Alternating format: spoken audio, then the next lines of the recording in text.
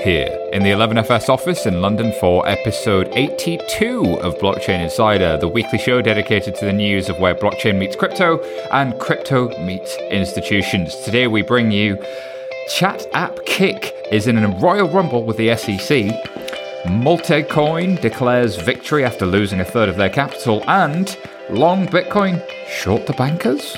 All this and more on today's Blockchain Insider. I'm your host, Simon Taylor, and I'm joined, fortunately, unfortunately, whichever way you want to look at it, by Colin G. Platt. How's life by the field? Has the field frozen over? The field is just above freezing here. I don't think it's been quite as cold up as it has been up in the frozen north there, though. It is. It's been pretty cold in the UK, but what is out in the Midwest at the moment, it's insanely cold. So shout out to those guys. Stay warm, everybody. What have you been up to this week, Colin? I've been trying to keep my head above water this week, unlike our friends at Multicoin Capital. Oh, it's harsh. You're a harsh mellow. That's a thing. We're going to make that a thing. So I've had some interesting chats with FMIs and exchanges, and I've been working pretty closely with a client around the future of foreign exchange, especially with countries with currency controls. Like, it's a very manual, paper-based process, and how can you automate a whole bunch of that? Some interesting insights, but that's one for another day. Let's get on with the news, shall we? Alrighty, first story this week comes from Coindesk.com, and Chat app Kik says it's going to fight the SEC, famous last words, over a possible ICO action. So the Canada-based messaging app company Kik is planning to fight, and in relation to an enforcement action over its 2017 ICO, their founder and CEO Ted Livingston said that the firm's token KIN works like a currency and is not an unregistered security. Well, if it works like a currency, probably somebody else should be coming after you, but never mind. They raised nearly $100 million, and the CEO also claimed that there are dozens of projects at a similar point because everybody else is committing a crime. No, he didn't say because everybody else is committing a crime, we're fine. That's me editorializing.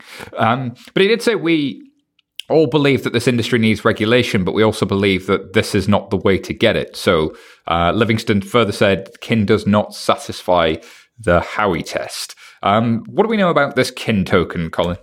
Well, we know that Howey is very displeased, not satisfied one bit. I guess that Kik is a second-rate Telegram of sorts? Second-rate Telegram looks a bit more like WhatsApp because it's green, but otherwise, yes. You've obviously used it. I've not. It's funny to me that a company of this size, which has had some traction and fundraising histories with VC, all of a sudden last year decided it needed to go down the ICO route. I think this is a glimpse that they are having some regrets about that decision and finding that, hey, maybe this is a bit more complicated than we thought if we're going to end up being a security. I think that we're going to see a lot of lessons from this, a lot of read across to what's been happening around the token and security aspects of things. They think, a lot of people think that it's just about ticking some boxes and saying, okay, fine, we're security. It's really not. Things are a lot more complicated than that. It makes sense that Kik is fighting this. And if I were a betting man, of course I'm not, I would guess the theme here is going to end up, I fought the law and the law won. Can we cue that one up? Yeah, so they've actually gone and published the SEC letter as well, which I think is really, really interesting and kind of brave, right? I mean, we received this letter from the regulator. Here it is. We're publishing it. Kind of an interesting route. And we have seen other enforcement actions that have resulted in fines. We've seen enforcement actions that have resulted in jail time. I think sort of publicly coming out and saying, this is stupid, go away, leave us alone, after having raised $100 million is not great optics. And, this cannot stand you in good stead with the SEC. I think, Colin, you've talked about it before, and most of our listeners who've worked in banks will know, you get these kind of notices all the time. The art is to slowly, patiently, and responsibly deal with them, not to go in public and say, oh my God, a regulator asked me a question. This is really, really bad. I think that's the key, is like slowly, patiently answering questions in private, in quiet, and not trying to make a lot of noise about it are the ones that tend to fare better. We'll see. Maybe they're listening to their lawyers. Maybe they're saying make a stink out of it. Maybe they're not, and they're trying it anyways.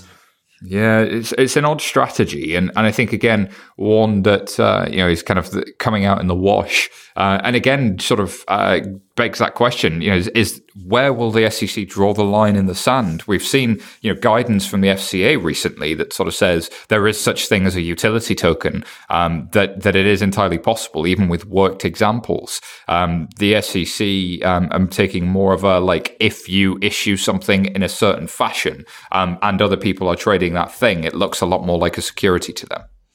Yeah, I think that there's lots of reasons as well to rule that in. And from everything I've ever spoken with a US lawyer, they always say, there's a reason this is such a profitable industry.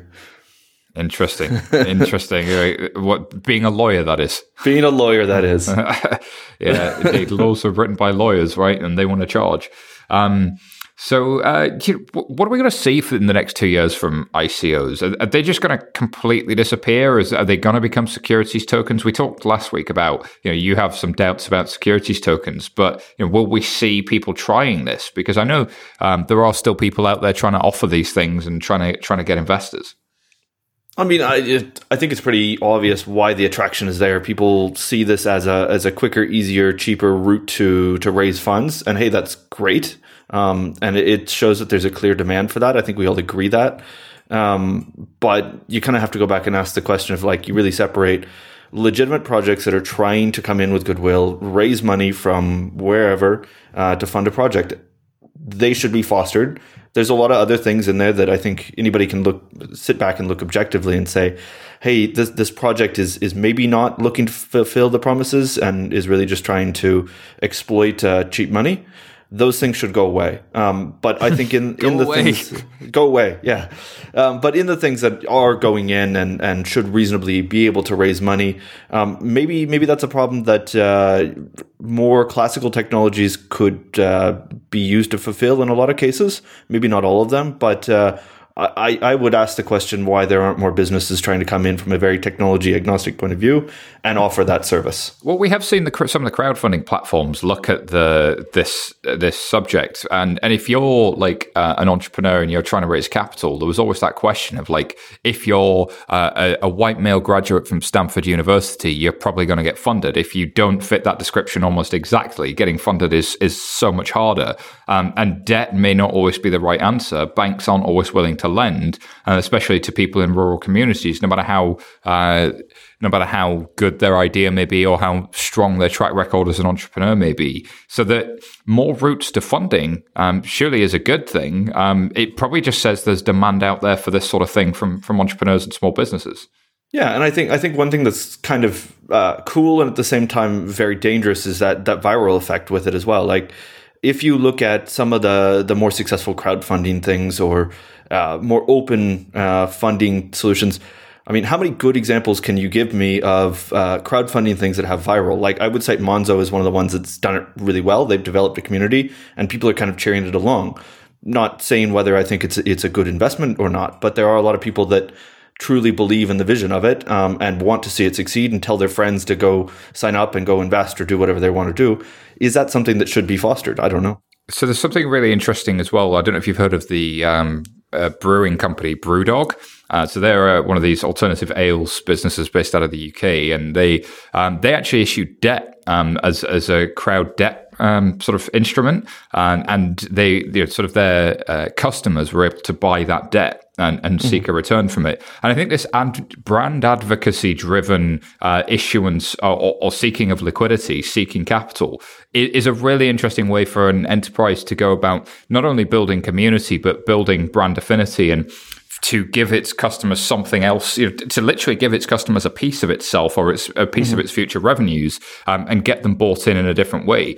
We kind of got away from that in the past couple of decades. Like, if you look at broader financial markets, everything was held by some nameless, faceless corporation on behalf of some faceless corporation that was wrapped up in your pension or your 401k, that people didn't have an interaction with or a closeness to those brands.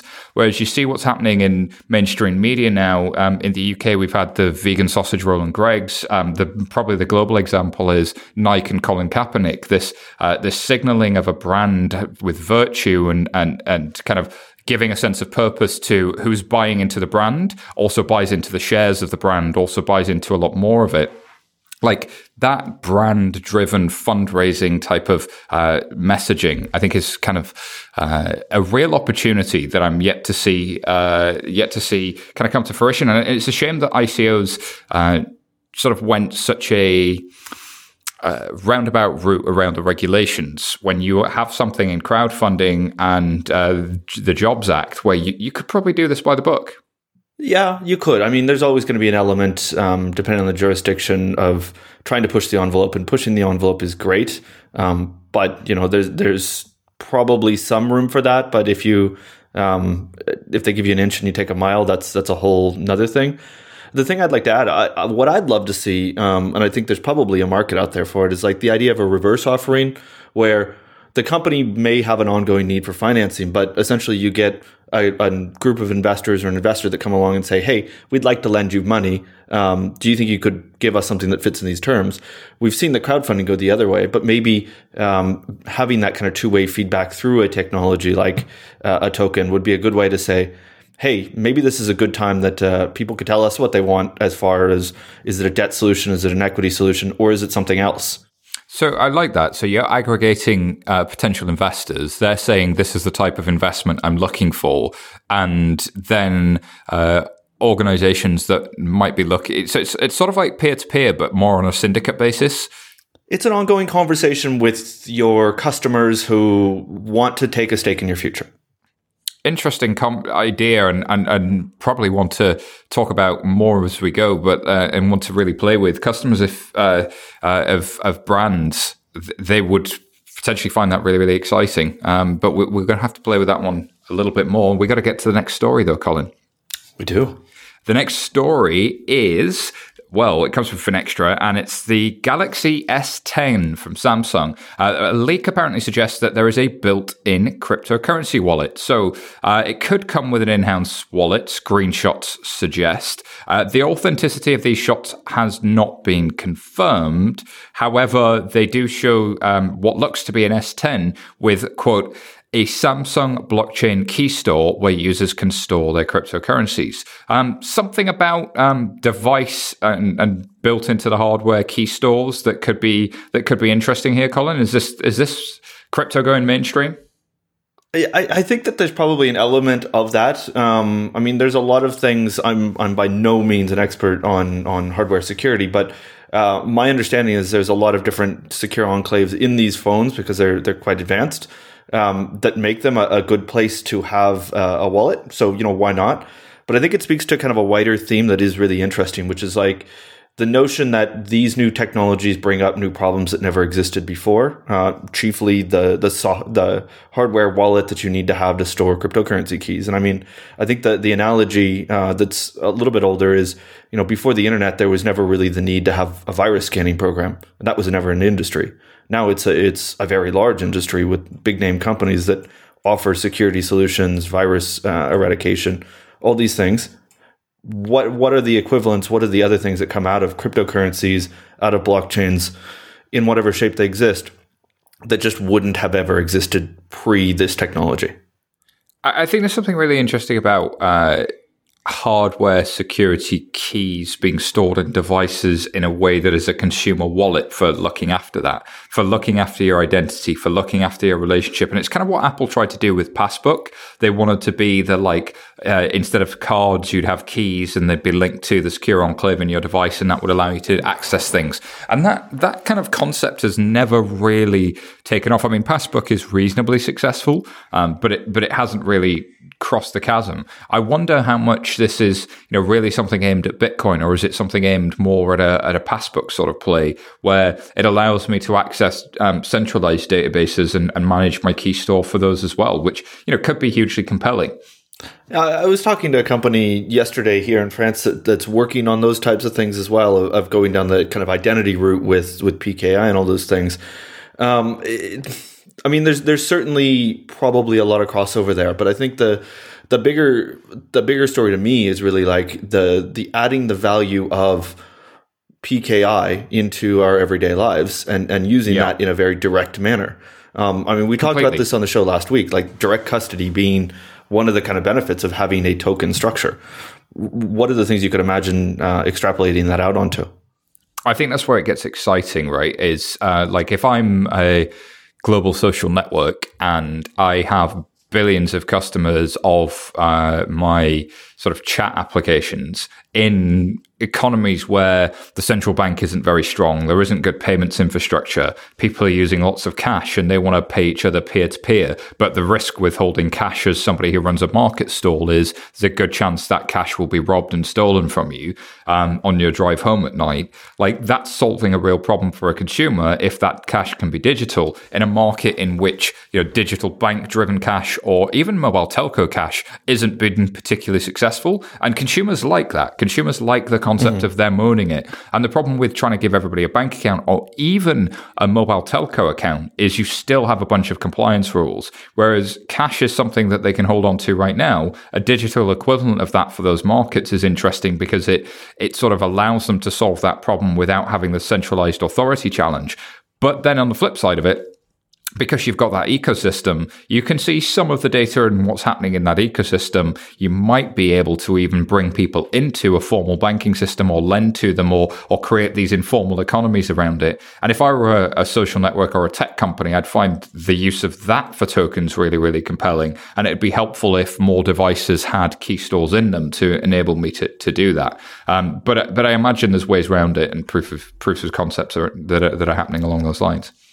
I wonder if it also kind of has some other read across, and I'd be interested to hear what you think on this. Is like, how does this start to create new products that fit into more existing business structures? I mean, if I was an asset manager and I wanted to have discussions, I wanted to be sure that I was having a discussion with my investors.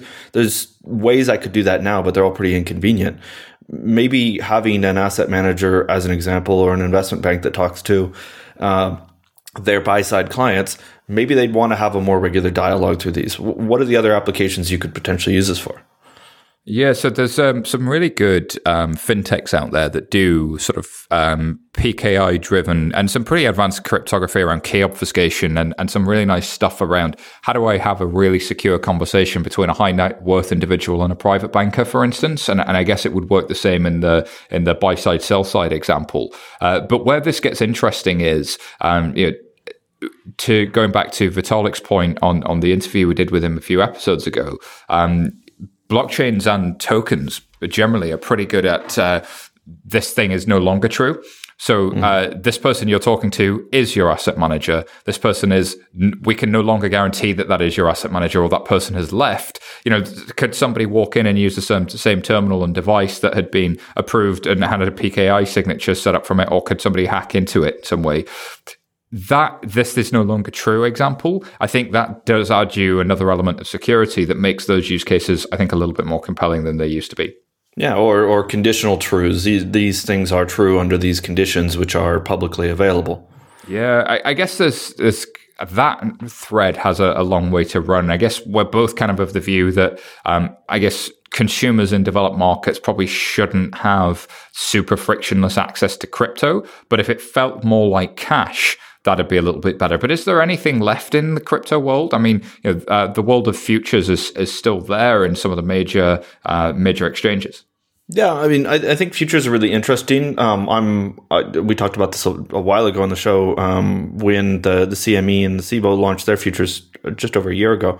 The way they designed them is perhaps from a risk point of view not ideal.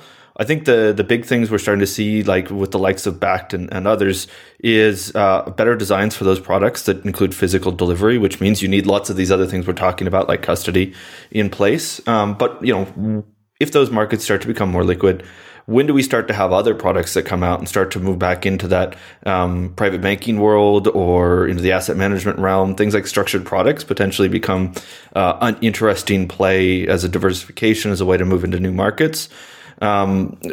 Whether that's 6 months from now or longer than that, hard to say. But I think it's something that when it comes, a lot of people will be jumping on it. So if I'm at a bank and I run a structured product teams, what's the pitch for why I'd want to be looking at Bitcoin futures more closely? I mean, the name of the game around that stuff is having a new product that people will buy, right? Mm-hmm. And being the first one to have that is the new solution. You have to have all the infrastructure set up. You need to be able to offer reasonable prices.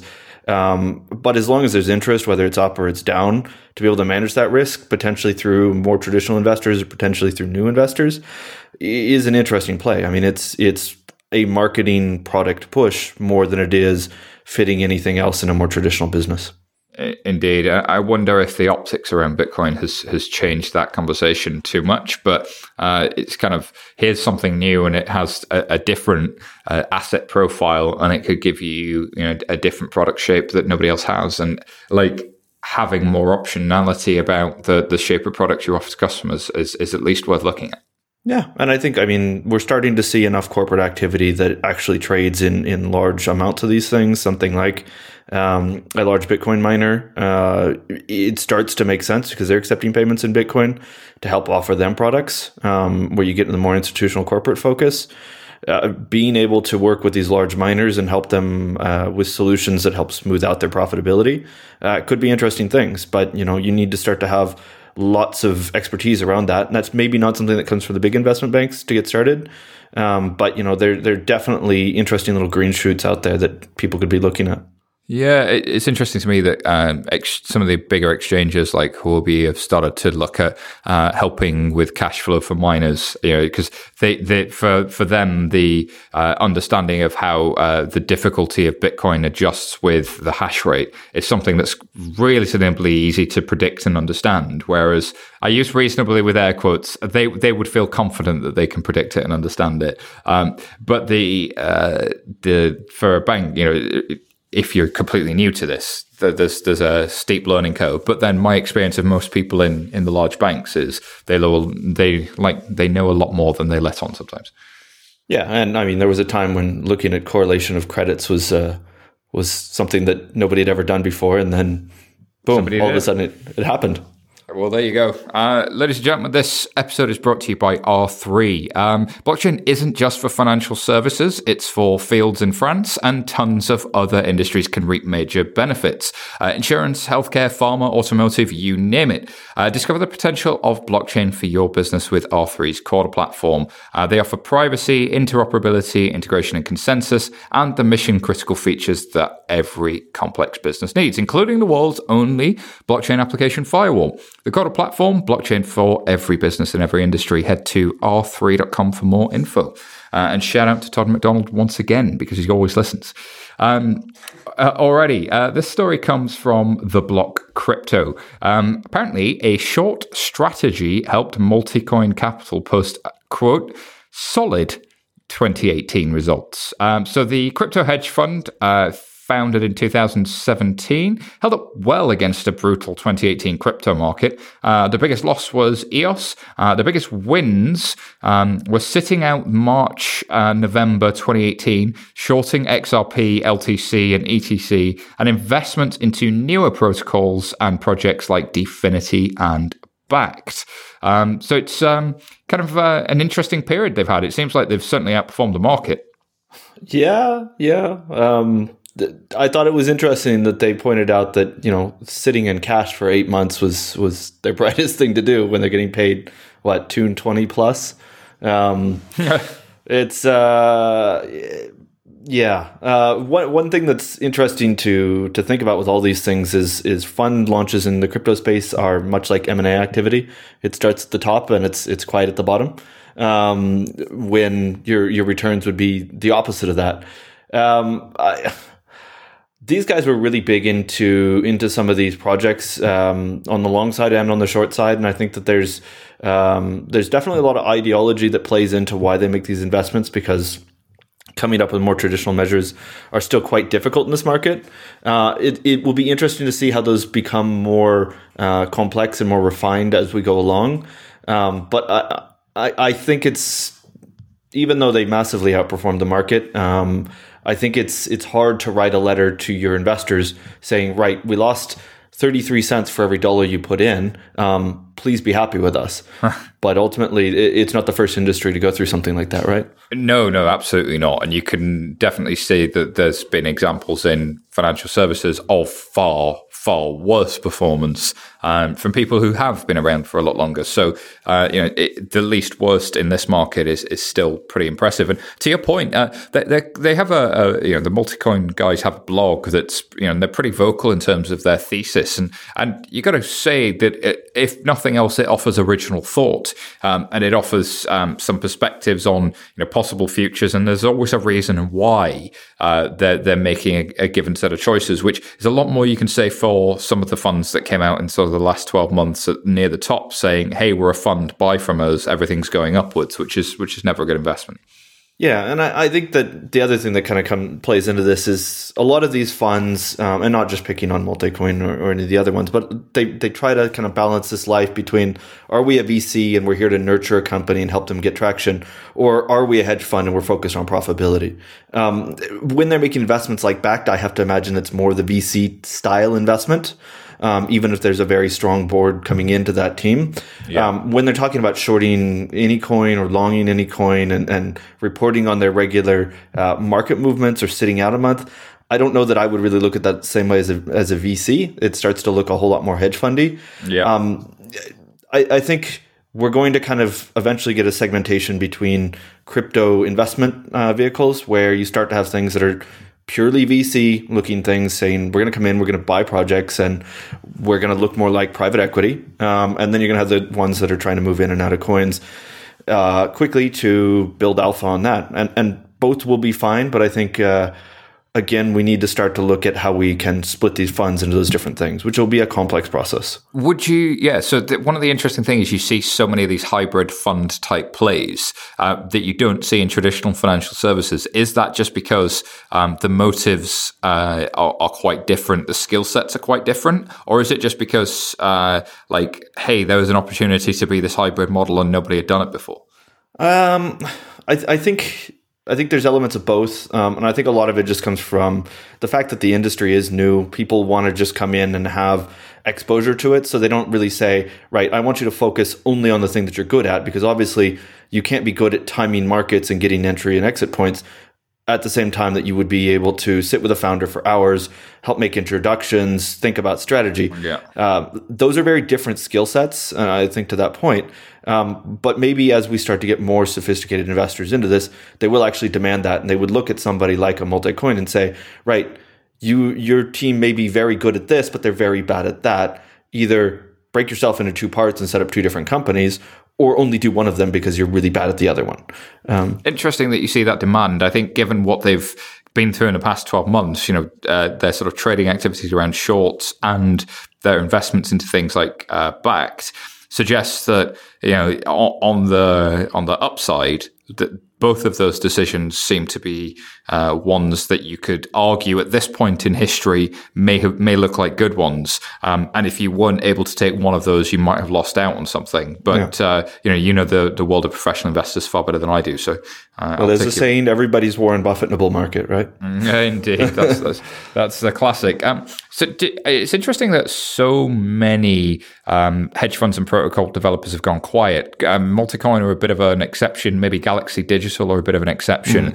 And actually, to me, that buys credibility when you're coming out wearing your results and kind of taking it on the chin. You're definitely sort of still trying to rah everything's okay a little bit externally. There's definitely a bit of that going on, but there's an honesty here and an intellectual honesty that's admirable, at least. Yeah, I think there's definitely the honesty. I think the transparency wasn't. This thing came through the block, so either block crypto, so either they got this through a backdoor. It wasn't 100% transparent, but it is a necessity that they're informing their investors. And they made some good points in it, but I think we also have to remember that it's a marketing document as much as anything else, because there is a real risk that when they're underwater, a lot of these investors pull out, and the only thing you're left with, you have to start selling your liquid investments. The only thing you're left with are your illiquid or highly underwater investments, which may be profitable in the long term, but right now there's no way you can get it out. Bakkt may be one of those where you can't actually get money out for the next 5 or 10 years when you have some kind of liquidity event. that means it could put them out of business. So yes, you need to put your best foot forward, even in the event of a loss. You need to look for the best way to sell a loss like that. But I think ultimately a lot of it comes down to weeding out who's good, who's bad, and what are they good at and what are they not good at, and then pushing them in that direction. Interesting. Do you think that we'll see these organizations or others like it, crypto companies and projects, starting to value input from non-crypto backgrounds? Because it feels to me like if you look at the backgrounds at sort of Galaxy Digital and Multicoin, they're a little bit more varied than you got with some of the other funds and some of the other protocol players. In short, yeah. I think that you're going to see more, at least curiosity towards the ways that people have been doing this for a while and got gray hair doing it, have been doing it. But I was having a discussion with a miner in China last week. Obviously, I wasn't in China; it was by the phone, over the phone. But essentially, we were having a discussion about discounting cash flows on very basic things for mining. And he was saying, "Oh, well, there's actually a lot of things we can learn." It was a very, I think, good conversation. It's always refreshing to talk to somebody that set up a profitable business in this industry and not a fly-by-night operation.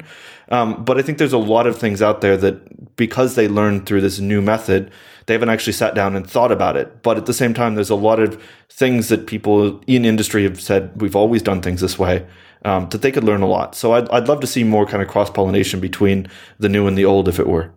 Let's hope for that. Well, speaking of the old, article from Business Insider, according to JP Morgan, cryptos would only have value in a dystopian economy. In a recent notice to its clients, they said they're skeptical of the value cryptocurrencies form apart from in a dystopia where investors have lost confidence in all major reserve assets, including the dollar, euro, yen, and gold, and in the payment system itself, according to a report from Business Insider. The banking giant further said that though cryptocurrencies have a low correlation to traditional asset classes such as shares and bonds, they are not the best bet for diversification. Low correlations have little value if the hedge asset itself is in a bear market. I guess they're getting lots of questions given the recent bearish market tones that we've seen in the world of equities. JP Morgan, of course, have previously stated that cryptocurrencies might one day play a role in diversification of global equity and bond portfolios. So it feels like a bit of a walk back from that. But I guess having put that report out there that it could be a diversification role, they probably, I'm reading the tea leaves here. There's a chance maybe some clients went, okay, I want to diversify into crypto, and they've gone, maybe that's not a good idea. We need to put out some research that says that. Yeah, and the other thing to remember is like the research branches and sell side firms more or less just act as like a piece of paper that salespeople can use to call somebody. So let's not put too much stock into like what anybody actually believes coming out of these notes. Yeah. It's just something to give you an excuse to talk to a client about something that's interesting. Honestly, they don't really care. They don't sell or buy Bitcoin other than through their clearing thing on the futures. They don't really care about whether it goes up or down or whether you buy it or not. They may make a few cents on the clearing. Great, they'll take it. But the people making the phone calls are probably selling equities or gold or FX or whatever it is. Yeah. But that's why I say, like, if they're selling equities or gold or FX or something and they're getting asked, oh, should I hedge into crypto? Then having some research that they could point at that says no could be a handy shortcut. Yeah. And I think, like, let's just kind of take this back to like what we've been saying on the show. Like, this is not a solid bet. This is a bet. Don't risk more than you can afford to practically lose from one day to the next. And we've seen what's happened since we've been screaming that a year and a half ago. So I think it's productive to kind of reflect that into what institutions are saying. That doesn't mean there isn't value, and there aren't value in certain scenarios. They've said dystopia. I would argue there's probably other scenarios that one could imagine where Bitcoin could become valuable as a new form of an asset or whatever it becomes. But expand that thought. Yeah. And what scenario does Bitcoin become valuable where it's not a dystopia? I think, I mean, there's two main scenarios that I can think of. The first is kind of that natural retail demand. This is a thing that's foreign. I mean, we're used to big institutions creating a market and then retail investors getting involved. Commodities being kind of one of the big things. But you could also imagine something that starts to become more that grassroots where people go, I'm going to hold Bitcoin because I think it has a future value without really questioning too much what that means. If the market becomes big enough, deep enough, liquid enough, which maybe it's getting towards that, other people could say, well, you know, I also want to have something on that. And maybe over time, this thing starts to grow more or less at the same speed as global inflation. That could be cool.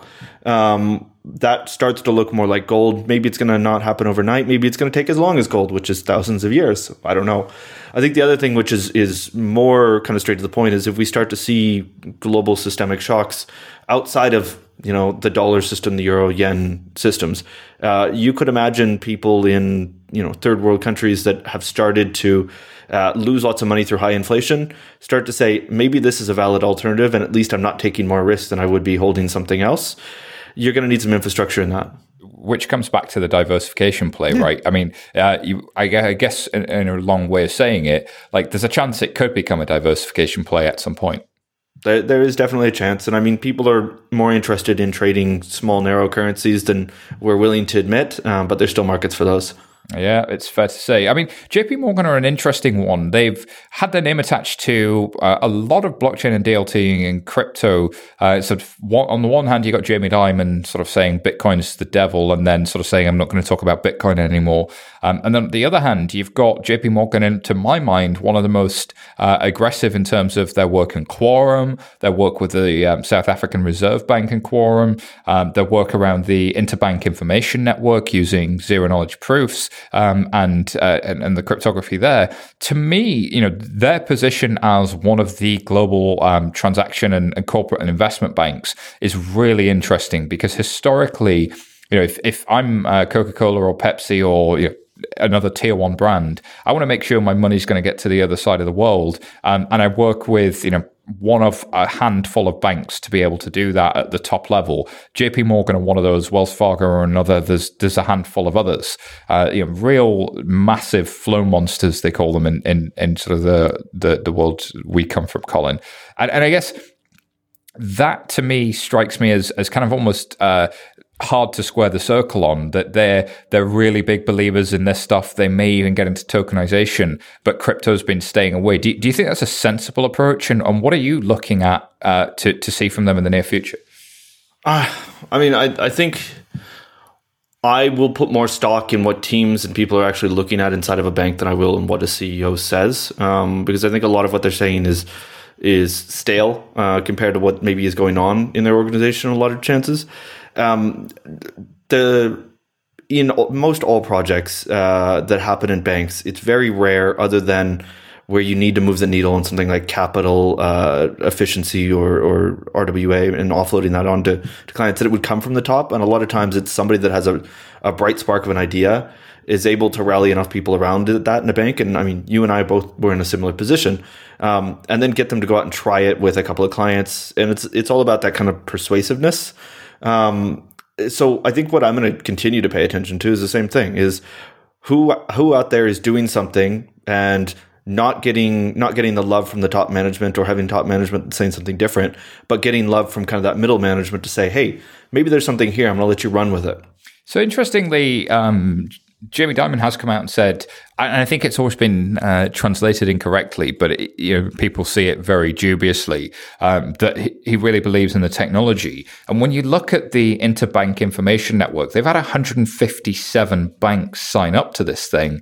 And when you look at the problem it solves, like one of the main problems with Swift is I can send a transaction and not know when it's going to get there, how much it's going to cost, or even if it's going to get there. And there might be 3 or 4 banks helping me try and get it there. If you think about this, like routers on the internet, like that router typically knows its route to the end and can communicate with all the other routers. There's no such thing as that for interbank payments, and IIN sort of does that. But it's doing that in a way where they're using Quorum to do it, but they're sharing much more of the information rather than the payment itself. I think that's an interesting sign of things to come. But you know what's interesting in that example is, if it weren't for this blockchain noise, arguably we would never have GPI. which solves a lot of those problems and came from Swift. I think this. So I really want to reach out to the guys at GPI and the guys at JP Morgan and have that debate about the gap between the two, because GPI does solve some of the problem in that this is where it is, but that low-level interbank sort of, this is really where it is. This is the gremlins. This is the error we found. That you need some privacy for. You can't just broadcast that with an API to every participant. You might need all of the banks to know that a request has happened and to have proofs that a thing is happening, to know where it is in a process, whilst getting deeper access to those systems than you might allow more of a public API to see. So that I think there is a nuance there that's really, really important, because remember, a lot of this happens inside the firewall of a bank. So you need something that can work with proofs rather than just fire and forget data. Yeah, and you know a whole lot more about payments than I do. But I thought when I was at the Swift conference, it was interesting to kind of see some of the claims they're making about it. And it's clear that it's happened in the last 3 years. One also questions what are kind of the macro events in technology and finance that have happened over the last 3 years. Strange, that one, huh? Indeed. We know people at Swift. We know people at JPM. Let's reach out to them and see if we can get this done. Coming to a podcast near you soon. All right, last story this week. Cointelegraph.com, from research firm Messari CEO, threatening calls after a critical XRP report were made by punk kids. So the CEO of Messari, Ryan Selkis, has allegedly received threats after his company published a critical analysis of Ripple. Selkis announced that he received 2 threatening phone calls and asked several high-ranking employees of Ripple, including its CEO and CTO, to denounce those threats against his family, which he has alleged are coming from the XRP community. Ryan Selkis later tweeted, "I'm at the police station, and it's a punk kid, most likely." I think it's fair to say that crypto Twitter hasn't covered itself in glory. There's a really long report on CoinDesk this week looking at the XRP army and the pros and cons and both sides of that coin, because there is an argument coming from people that follow XRP quite closely that, look, there's a lot of people critical of XRP that are kind of doing this to make us look bad. I think regardless of the motivations for this behavior, I think there's no downside to criticizing it, period, right? Yeah, I would love to see the management of Ripple, and I know that without getting into the intricacies of any links between the cryptocurrency community and Ripple, the company, there are a lot of people who are out supporting what's coming out, and there are a lot of things that sound like Ripple is aiding and abetting this.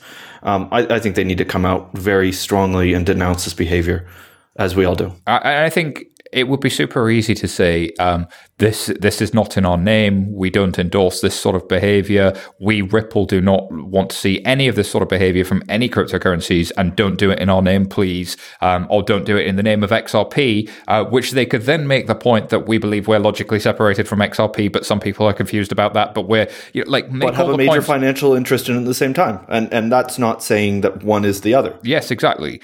So they have an interest in the optics and how people are experiencing that. And I do think it's time for us all to clean up the space and have sensible conversations about it, rather than just being in this place where it all suddenly gets dark on you. It's like it just has in the room you're sitting in. Yeah, it did. Literally, the lights just went out. The XRP army can hear me. Gremlins are going to jump out of the roof. Indeed. Stories we didn't have time to cover this week. Blockchain project Polkadot plans a second token sale to raise $60 million. Let's see if they can achieve that in this market. Wall Street Journal, apparently 2 groups account for more than $1 billion of cryptocurrency hacks. And also coming from Coindesk.com, local Bitcoins reveal a security breach within some wallets. All that and a lot more available on Coindesk.com and the Wall Street Journal. It's time for Tweet of the Week. Tweet, tweet, tweet, tweet. It's the Tweet of the Week. Tweet of the Week. This week's Tweet of the Week comes from a Pompliano. How do you say his name? Pompliano? Do you know? Something like that? Pompliano. We'll just go with Pomp himself. Yeah, that guy. Apparently, Venezuela just tried to withdraw $1.2 billion of their own gold out of the Bank of England. They were denied this request by the bank. Then he goes on to say, if you don't think uncensorable, unseizable money is going to become the standard, you're absolutely nuts. Long Bitcoin, short the bankers. I can't imagine a worse way to try to sell like the values of Bitcoin than this. I know we've got a dictator of a country that has seen them go through massive inflation, has seen the real living standards of people plummet, and I'm quite fortunate to have a number of friends from Venezuela who are going at pains through their social media right now to explain what is happening is absolutely in the interest of the people, that their family have been starving, that they long since left the country when they got the first opportunity to, and it's frankly horrifying what's been happening in that country in the past decade or so in the name of their people, and to have a government that looks like it's lost an election as of refusing to give up power, and then to come out with this statement really, really is concerning. And to then do so in the name of, hey, there's this really shiny potential digital gold thing, and it could make the situation where people's lives, they're really, really hard, it could make that worse for them, because that government could stay in power if only this technology were pushed more. It's really naive. Yeah, and I think it also overlooks, the facts of what's going to happen. It's no government in its right mind is going to say, hey, we're just going to give the president of this country or the head of the central bank full, unfettered access to a cryptocurrency if they decide to hold them. They're going to have something that looks a whole lot similar to this gold. They'll have somebody in the Bank of England or, in Japan or wherever else it is in the world holding keys in a multi-signature setup. They're not just going to let one guy go, yep, okay, extract.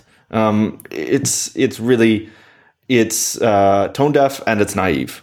Yeah, I think there is this sense of we want this outlaw world in which everybody looks after their own, we all own guns and everything all's fair and there's no government. And it's like, that might be what you want, but it's probably not what the rest of the world wants. So there's, tone deaf is probably putting it lightly. Time for our next segment, though. Our North American partner, Sam Moll, caught up with FNBO, the First National Bank of Omaha's Director of Product Development, Ingrid Waddell. Over to that interview. So I find this interesting because we're in Omaha. Blockchain is an interesting area when it comes to financial services. And I don't know how many people would look at Omaha and go, yeah, that's where this is going to take off. Absolutely. But how do you describe your role at FNBO when it comes to this area? Yep. Let me tell you first kind of how I got to blockchain, because then that kind of sets us up for what we're trying to do going forward. I worked on the product and innovation team under Adrian, and he asked me to do some research into cashless society. And as I started to do that, I was looking at it from an innovation and disruption standpoint. It led me right to blockchain. So at that point in time, Adrian basically tasked me with, all right, well, go build what you need to build in the space. Well, I have a business background, not a technology background. So at first, that was kind of overwhelming to me. But after I started kind of getting up to speed in the space and started to even break down, became a lot of friends with people on Twitter. And following that, then, it kind of led me to building the network in the space and hopefully bringing value back to Omaha. We have a lot of Fortune 500 companies here where I think blockchain can be impacted. As you mentioned, I work for First National Bank of Omaha, from UP to ConAgra to Tenaska, an energy trading company, and then our ag space. That's kind of where I thought our focus was, and let's be true to what our niche is and see how we fit in the space. Yeah, you already won all kind of points because you didn't say the blockchain. Which I've done this interview before with some other people. I'm like, this is not going to go well. This is never going to make the air when they said that. No. I do like also that you said you can build up a network around Twitter, because I do think that's pretty funny when it comes to blockchain, or you can go down the crypto path and poke your eyes out over some of the folks out there. But when it comes to really drilling down on different use cases. Yes. And just not for financial services, right? It really doesn't matter. If it's an asset, it's an asset. That's right. And a lot of those examples you gave, for those that aren't familiar with ConAgra. That's right. Huge employer here in Omaha. What does ConAgra do? ConAgra is a food service company, food production company. So, lots of tracking of data, lots of distribution. And then in the supply chain network, you'd think they fit in that space. Berkshire Hathaway as well. I know they're looking into the area of food tracking and distribution as well. So how long ago was it that Adrian said, hey, kind of dive off into this area? How long has it been now? A year and a half.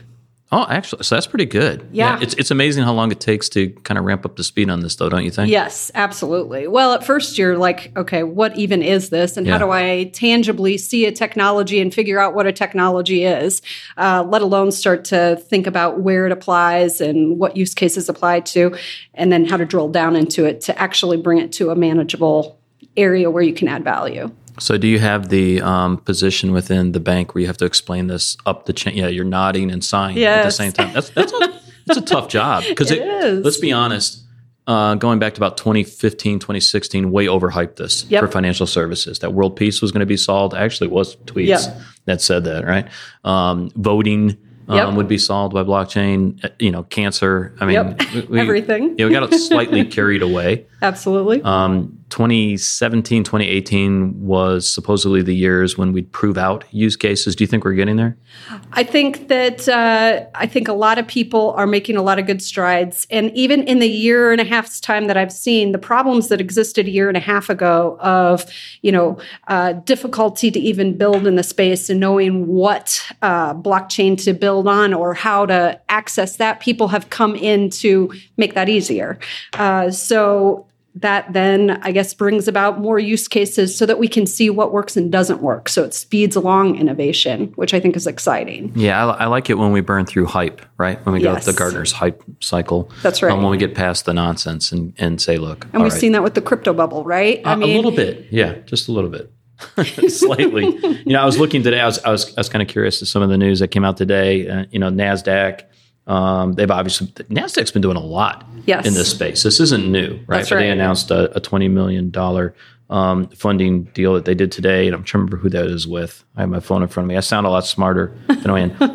Symbiont. They got a $20 million funding round with NASDAQ, so that's not surprising. That's right. A ton of alumni coming out of JP Morgan. That's right. Multiple folks coming out of there. That's right. Are doing incredibly well and have startups now. That's right. I think one of them just announced something around AWS, a solution there. I think that came out today. Did it? I didn't see that. Yeah, well, it's every day.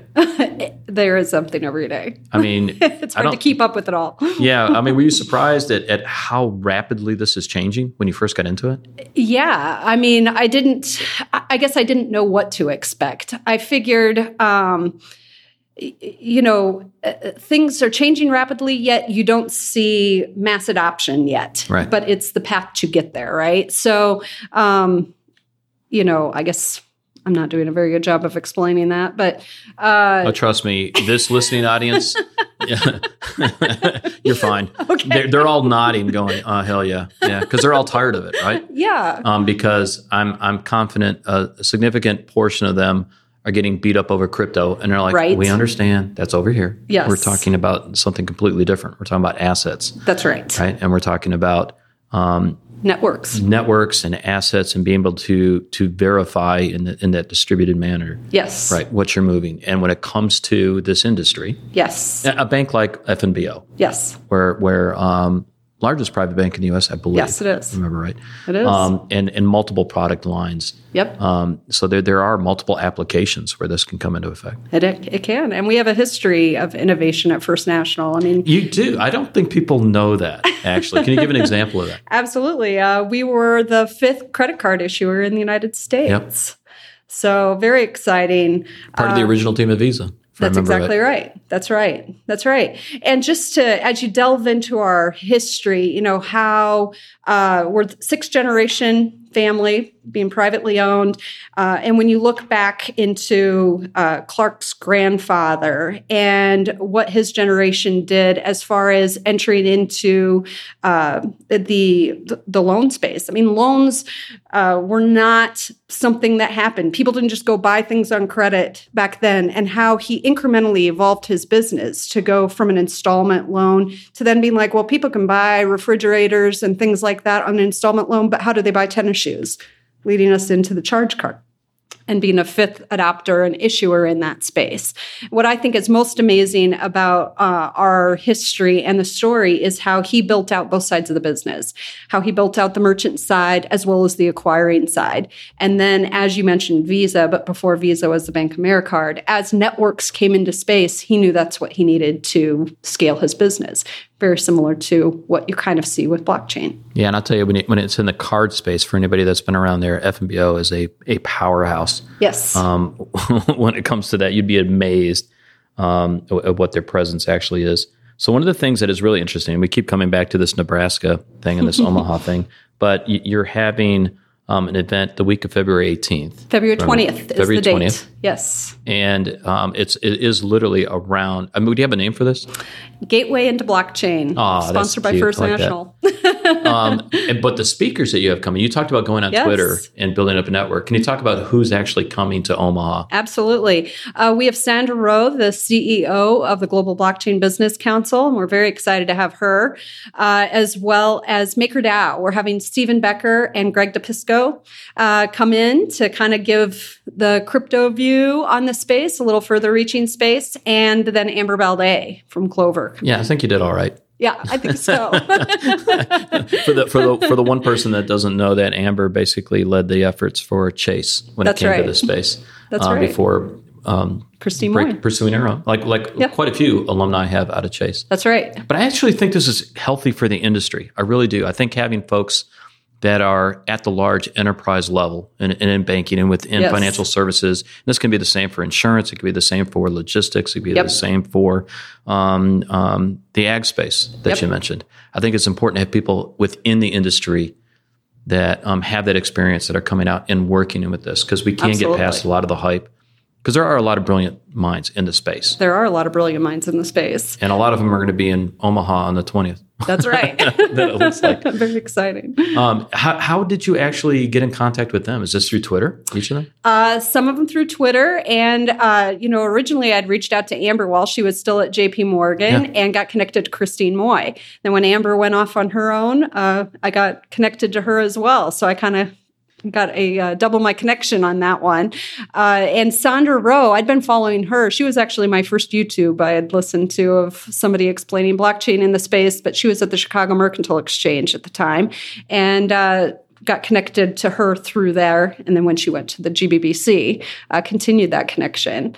MakerDAO through Twitter, through following what they're doing. And, it's amazing as you see somebody like them that's in the crypto space, but they do what we do at a bank. They basically bring in deposits and extend credit. And it's fascinating to see how they do it just with a different asset and with a different technology. I mean, there's no doubt there's drama within this space, right? There is more in crypto. Yes. But, there's obviously folks that look at different solutions, right, and believe this is the right way to go and not. But what I found actually have more interesting is the experience that you've had is that people are more than willing to talk to you and reach out and share, because it's such a, it's like, it's like Venice back in the day, right? Yes. I mean, there's so many creatives That's there, right. and we're so early in the stages of this. That's right. That we need to get past the hype and get the executive rooms to buy into it. And it sounds like at FNBO, that's right, at a CEO level on down, they're backing you on this. That's right. We're definitely moving the needle in the education space, and now seeing what we can build in 2019. Well, I'll be curious to see how the actual conference goes, and that'll be very interesting then. Hopefully we can come back and talk to you and the team then. Okay? That would be great. All right. Thank you, Ingrid. Thank you. Thank you very much, Ingrid and Sam, and thank you, Colin G. Platt, from your almost freezing near a field location. Well, just above freezing near a field. Certainly not -50. Not negative 50 at all. As a reminder to listeners, this podcast is made by 11FS. We are a challenger consultancy and venture studio working to shape the next generation of financial services. We have built digital products and services for clients large and small. If you have a look at mettle, mettle.co.uk, you'll get an example of the sort of work we're doing. We're also working with Norway's largest bank to build a brand new core banking platform called Foundry. If you want to hear more Blockchain Insider every single Thursday, the subscribe button is right there. And if you're already subscribed, why don't you throw us a review? We understand you might not want to give us 5 stars because, hey, you put the word Simon in these show notes here, Colin. What's that about? You might not want to give us 5 stars because Colin changed my show notes. But nonetheless, it would be super helpful. Clearly, this is Petrit. Now Colin's blaming Petra. This is shambolic behavior. Look, it's been an amazing show. Thank you so much. Where can people find out more about you, Colin G. Platt? On the Twitter, at Colin G. Platt. At Colin G. Platt. You can find me, Simon at 11fs.com or at SY Taylor on Twitter. I just want to thank our production team here. I'm producer Petrit and, of course, Alex, our editor. Thank you very much. Thank you for listening. We'll have more Blockchain Insider next week. Goodbye for now.